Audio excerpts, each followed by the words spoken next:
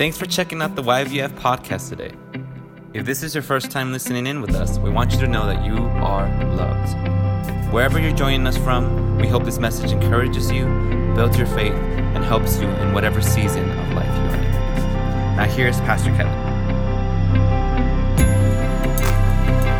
Way too long.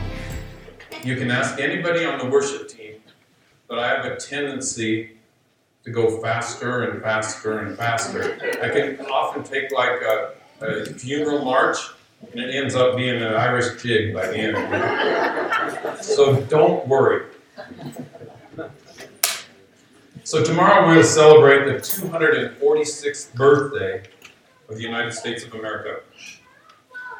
Can any of you kids tell me what important document was signed on July 4th in 1776? Anybody? Daniel? You don't know? No? A great answer. Declaration of Independence. Thank you, Lucas. That was a great job. So do you know what that means? No? Okay.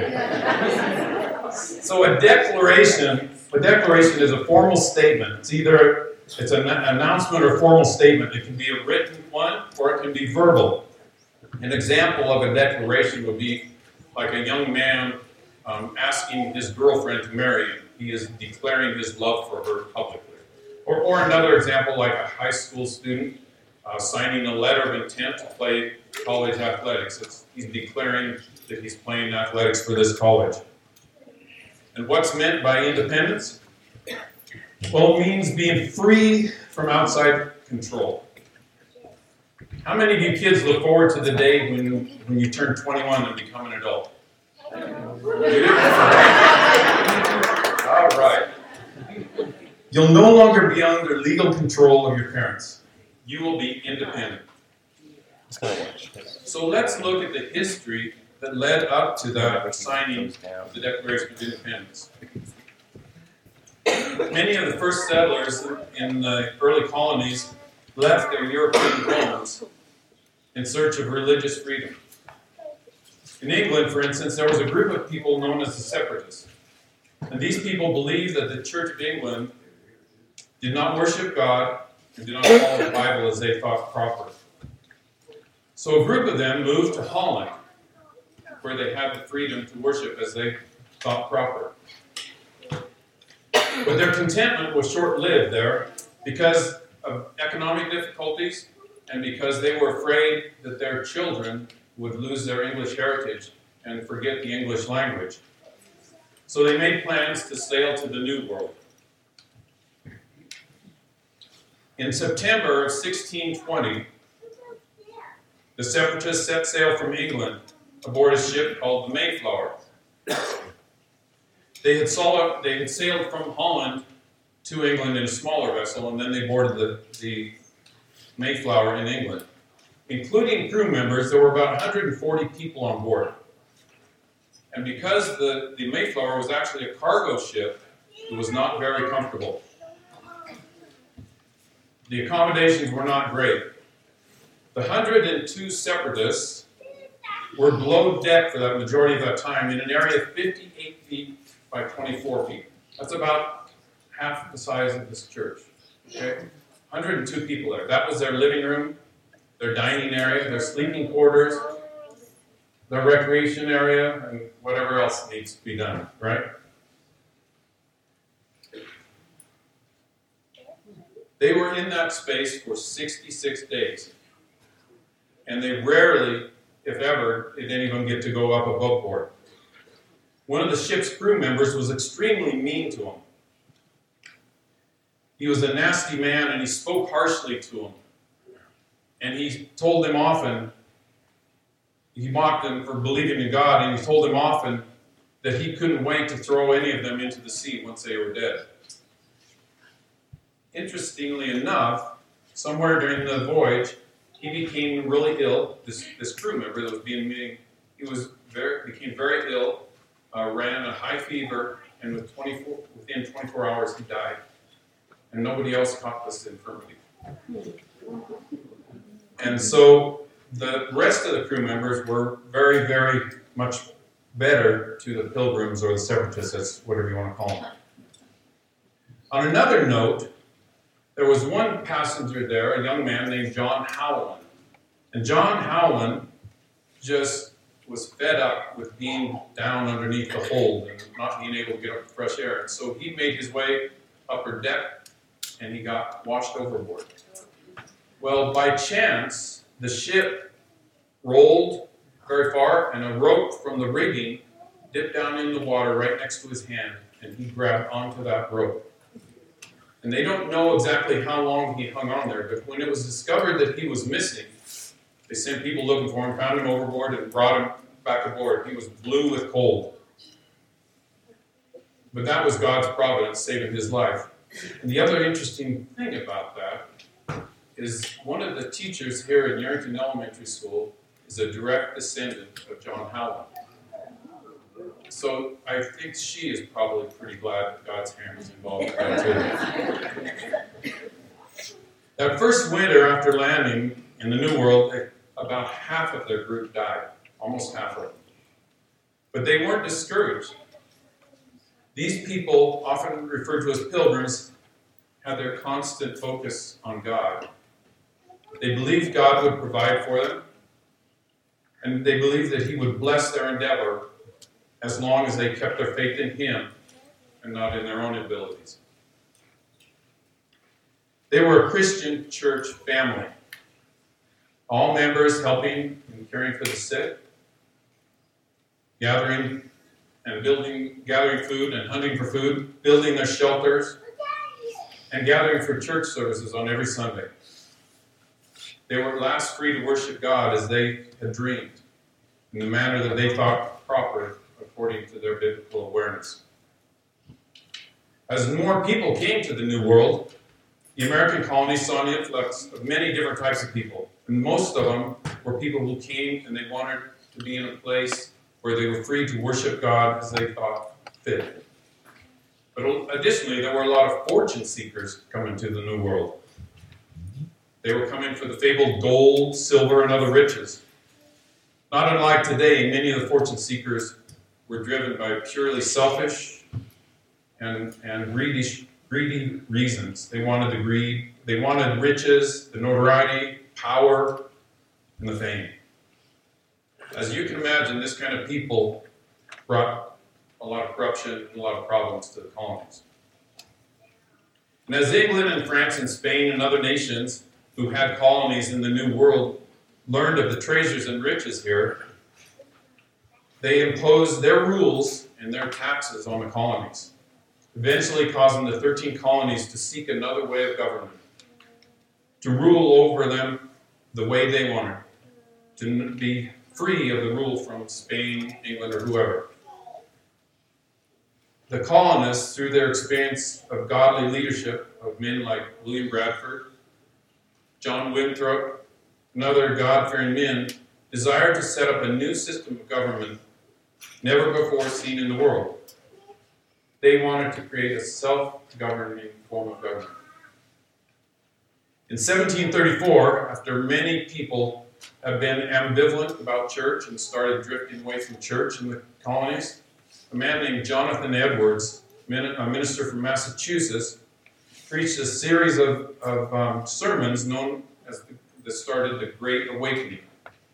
In 1736, he was joined by a young man named George Whitefield, who was from England. George Whitefield traveled around the country preaching the salvation message wherever he went. It's calculated that he preached in his lifetime somewhere around 18,000 sermons, sometimes as many as 3 or 4 in one day. His message united colonies together as Christians, rather than separate, distinct religions like Quakers, Episcopalians, or Presbyterians, or Catholics. The unifying work of the Holy Spirit united the colonies as they had never seen.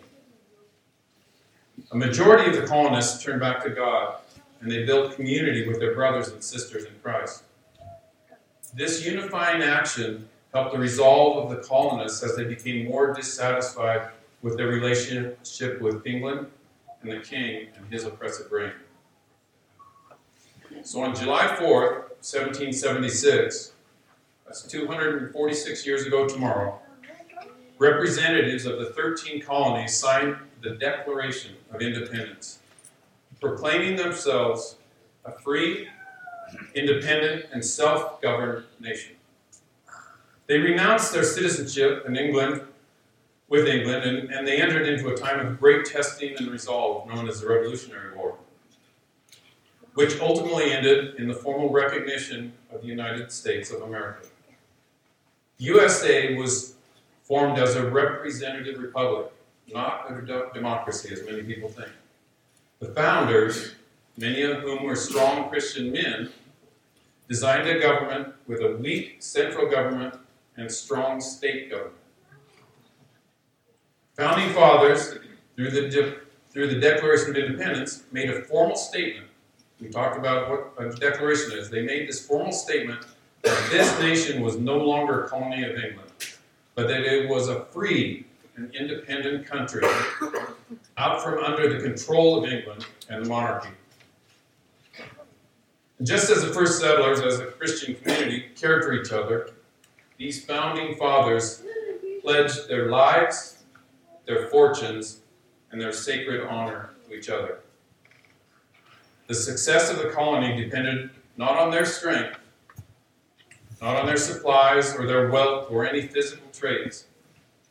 The successful colonies all had in common a desire to work as a Christian community and to bring God's word and light to this nation.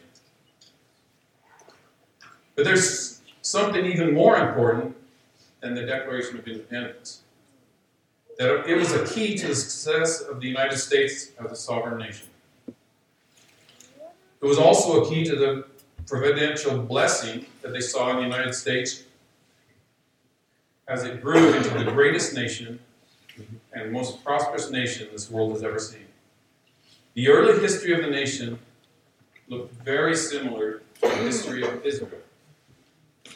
The early history of Israel, if you've read the Old Testament, you will see the similarities. There was a pattern in the Old Testament, in the history of Israel. The pattern goes something like this. The people turn to God in dependence on Him. God richly blesses the Israeli people, and He gives them success over their enemies. Israel falls away from God in sin. Enemies overrun Israel and capture them and defeat them. Israel turns back to God in worship and praise and dependence, and God delivers Israel from his enemies, and the cycle starts again. If you read the Old Testament, it happens over and over and over. The one guiding principle that these people, one of the ones that they depended on, was found in Deuteronomy 28, verses 1 through 6. It says, "And if you faithfully obey the voice of the Lord your God, being careful to do all his commandments that I command you today, the Lord your God will set you high above all the nations on earth. And all these blessings shall come upon you and overtake you, if you obey the voice of the Lord your God. Blessed shall you be in the city, and blessed shall you be in the field. Blessed shall be the fruit of your womb, and the fruit of your ground, and the fruit of your cattle, the increase of your herds, and the young of your flock. Blessed shall be your basket and your kneading bowl. Blessed shall you be when you come in, and blessed shall you be when you go out." So that passage was really a kind of a guiding light for them, and why they were prosperous, because they followed God. So if you read the Old Testament, you see that pattern over and over. So what was the secret that Israel had to prosperity as a nation and as individuals? The same thing that was here in this country. The secret to our country's blessings and prosperity was not on the independent spirit of the people. It was not on the strong will of the people. It was not on the brilliant leadership from George Washington or Abraham Lincoln or any other president. It was not the wealth or the resources that were present in this new nation. The secret ingredient for ancient Israel, for the newly formed United States of America, and for this nation in its present form, is another type of declaration. It's a declaration made by individuals and corporately. I call it the declaration of dependence. Every time in biblical history when the people depended on God for his guidance, his sustenance, health, and protection, they prospered as individuals and as a nation. Every time they turned away from God, God had no choice but to lift his covering and his blessing and let his people suffer the consequences. But when they humbled themselves and turned from sin, as it says in 2 Chronicles chapter 7, verse 14, many of you are familiar with this, it says, "If my people who are called by my name humble themselves and pray and seek my face and turn from their wicked ways, then I will hear from heaven and I will forgive their sin and heal their land." God was faithful, and every time they did that, he would heal their land and bless the people. Not only was this true in biblical times, it was true for the earliest explorers like Christopher Columbus, for the people that came to the New World for religious freedom, and for the founding fathers. It also holds true today. In fact, throughout the history of mankind, from Adam and Eve until now, the productivity of the land is always based on the righteousness of the people. I'm pretty sure that the discord, the divisiveness, the violence we see in our world, as well as the difficulties for food production here and around the world due to storms, droughts, heat waves, and extreme weather events, they're all a result of our sinfulness as individuals and as a nation. God cannot continue to bless the people who despise the Creator of the universe. This is the only way out of this is fervent prayer and a return to dependence on God for our food, our sustenance, our health, and prosperity. But it cannot be a return to godly life only as individuals. We have to be a loving, caring, giving, selfless group of individuals held together by a bond of servanthood as demonstrated by Christ. As it says in Romans, "For as in one body we have many members, and the members do not all have the same function, so we, though many, are one body in Christ, and individually members one of another." That's Romans 12, 4 and 5. We have to meet the needs of each other as a community of believers, and so that people will come to know Christ, and we will see they can see what a part of being the body of Christ is. And as a body of believers, we have to do as our founding fathers did, and pledge our lives, our fortunes, and our sacred honor to the body of Christ. And this will enrich, strengthen, and unify the body and bring glory to God. So in preparing for this subject, I did a little search on the internet, and I actually found a document called the Declaration of Dependence. I think it's a great reminder to each of us of how reliance on God should be expressed. But before I get to that, I want to share with you an experience I had a few years ago, believe it or not, involving tomato plants. Okay? And some of you have heard my little spiel on this, but the reason I think it's appropriate here is because in order to be dependent upon God, in order to declare your dependence on God, first you have to know and accept God as your personal Savior. And although it's normally a moment in your life when you accept God, it's also a journey that lasts your entire life. So about 5 years ago, I did an experiment grafting tomatoes. I had been to a nursery, and I saw that grafted tomato plants cost about 4 times as much as regular tomato plants. And I thought, I wanted to experiment to see if we could do something like that and see if it would be a viable exercise for our ranch, something we could sell. The idea behind grafting is that you take a vigorous, disease-resistant rootstock and you graft a tomato that's known for its tasty fruit onto that root. The root simply is called rootstock, and the grafted part is called the scion. Okay? So you choose the root, you choose the fruit, and then you join them at the shoot. Not only is this process used in tomatoes, but it's used in lots of different plants, from fruit trees and nut trees to grapes, roses, and many other plants. In fact, there's some fruit trees that they are so similar that they can have one rootstock, and they might have plums on one branch, and peaches on another branch, and some other fruit on another branch. So it's very common to do. It's a very cool thing. This process itself is really simple, especially with tomatoes. Okay? You choose two plants. One is the rootstock, and one is the scion, and they have to be about equal size. Then they're held next to each other, and just with a straight razor blade, you make one cut, kind of a diagonal cut, and you cut the fruit stalk or the scion off of one, and you cut and throw away the top of the other. And then you take a little silicone clip, and put the two together, and put that clip over the side. Then you have to trim off all of the extra leaves on the scion except the growing bud. Okay? Because you don't want that plant to be trying to do much while it's healing. Then you have to put them in a high humidity environment and in darkness for about 48 hours.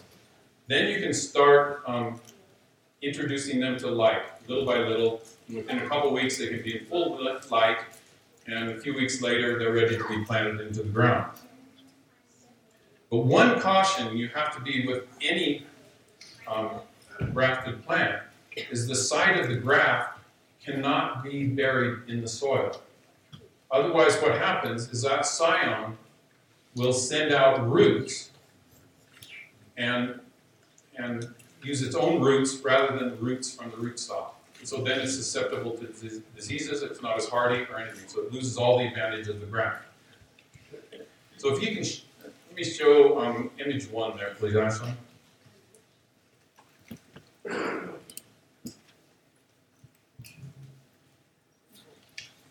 So this is a picture of some of the tomatoes that I grafted. You can see most of the leaves are trimmed off the top. There's just a few leaves up there in the growing bud, and then you see that little plastic clip there. That's actually holding the two parts of the two different plants together. So that summer, I grew somewhere around 80 rootstock plants, and I had 4 or 5 different varieties of heirloom tomatoes as the scions. And my first attempt at the grafting was fairly successful. I had about 85% of the plants survive. But in April that year, we set them out in a hoop house we had on the ranch. I set 44 grafted plants out there. Well, all went well until we had a particularly cold night. And even in hoop houses, 40 of the plants got frozen. I guess I didn't graft them to a frost-protected rootstock. I've grafted some more tomatoes for my own use over the last couple of years, and I don't see a huge difference between the grafted tomatoes and the non-grafted, but it's still an interesting experiment. And I did one other experiment where we were growing watermelon on the ranch at that time, and they were great tasting watermelon. But we took a watermelon plant and grafted it onto a pumpkin root. And because the pumpkin root is much more hardy and durable. And they did okay, but if you compared the taste of the two fruits together, there was just a slight squash flavor to the watermelon. Not much, and if it was the only watermelon you had, you probably wouldn't notice it. But there was a slight flavor. But the reason I bring this up is because of the spiritual lessons I learned from grafting the plants. So, if you look at this picture, you'll see, which number is that, 2? 3, let's go, try number 2. Yeah, that's a better one. Okay, so you can see the graft site right there, where the little clip is. And just above it, you see those little white things growing out of the stalk? Those are roots. Those are that scion trying to send roots down to the ground. Okay? And then down at the very bottom of that picture, you see little leaves. Those are the rootstock trying to send shoots up because it wants to produce too. So they're not exactly working together right yet. You just keep trimming those things off, and pretty soon everything does pretty good. But I believe that the grafting process is much like our rebirth as a Christian follower. Okay? We're born and raised in a world that has secular influence wherever we turn. We have roots in the secular world, or the sin world, whatever you want to call it. No matter who you are, you have roots in this world. Jesus Christ is the rootstock of purity, completeness, salvation, compassion, etc. When we accept Christ, we denounce our citizenship of this world and become citizens of the Christian world. Since we're grafted to the rootstock of Jesus, we have a new life. But even when Jesus provides everything we need, even though the world offers us little that is beneficial to our spiritual walk, we continually want to send roots down into the secular world, just like this, because of our sin nature. We're just like those grafted scions. It has total sustenance from the new root, but it desires to be rooted in the old sinful nature. That's very, very much like my life, I know. And maybe some of you can agree. But for that reason alone, I think that the declaration of dependence is important in the daily life of every believer. We have to continually refocus on our life to align it with Christ. We have to continually confess our sins before our Father and ask for His forgiveness. We have to repeatedly suppress our fleshly desires and recommit our lives to the service of Christ and Christ's family. As we enter a time of more and more chaos and confusion in the world, this declaration helps us present our beliefs in a clear and concise manner to ourselves, for rededication to the Lord, and to others, so that they can know the source of our peace, our strength, unity, and our love. I've printed out copies of this Declaration of Dependence. I'd like a little help with a couple people to hand them out to everybody. There are these sheets right down here. We can get a couple people like Clint. Who else wants to help? Thank you, Lyle. And then we're going to read this Declaration of Dependence. This is actually found from a company called, a group called JAMA. I forget what that stands for, but it was published in 2008. I was able to find it on the internet. And I think it very well expresses how we should be dependent in our declaration of dependence on God.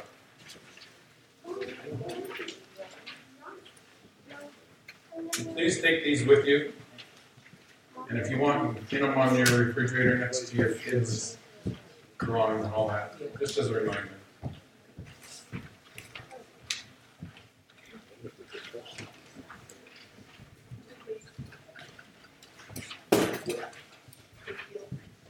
They didn't make any copies.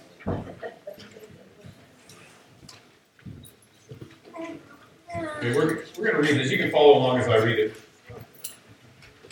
When in the course of human events it becomes necessary for a people to declare their dependence upon God, to proclaim their allegiance to His Word, and to reaffirm their calling as ambassadors of the Lord and Savior Jesus Christ, an appropriate response to God requires that they should declare before humankind the causes which bind them to this station.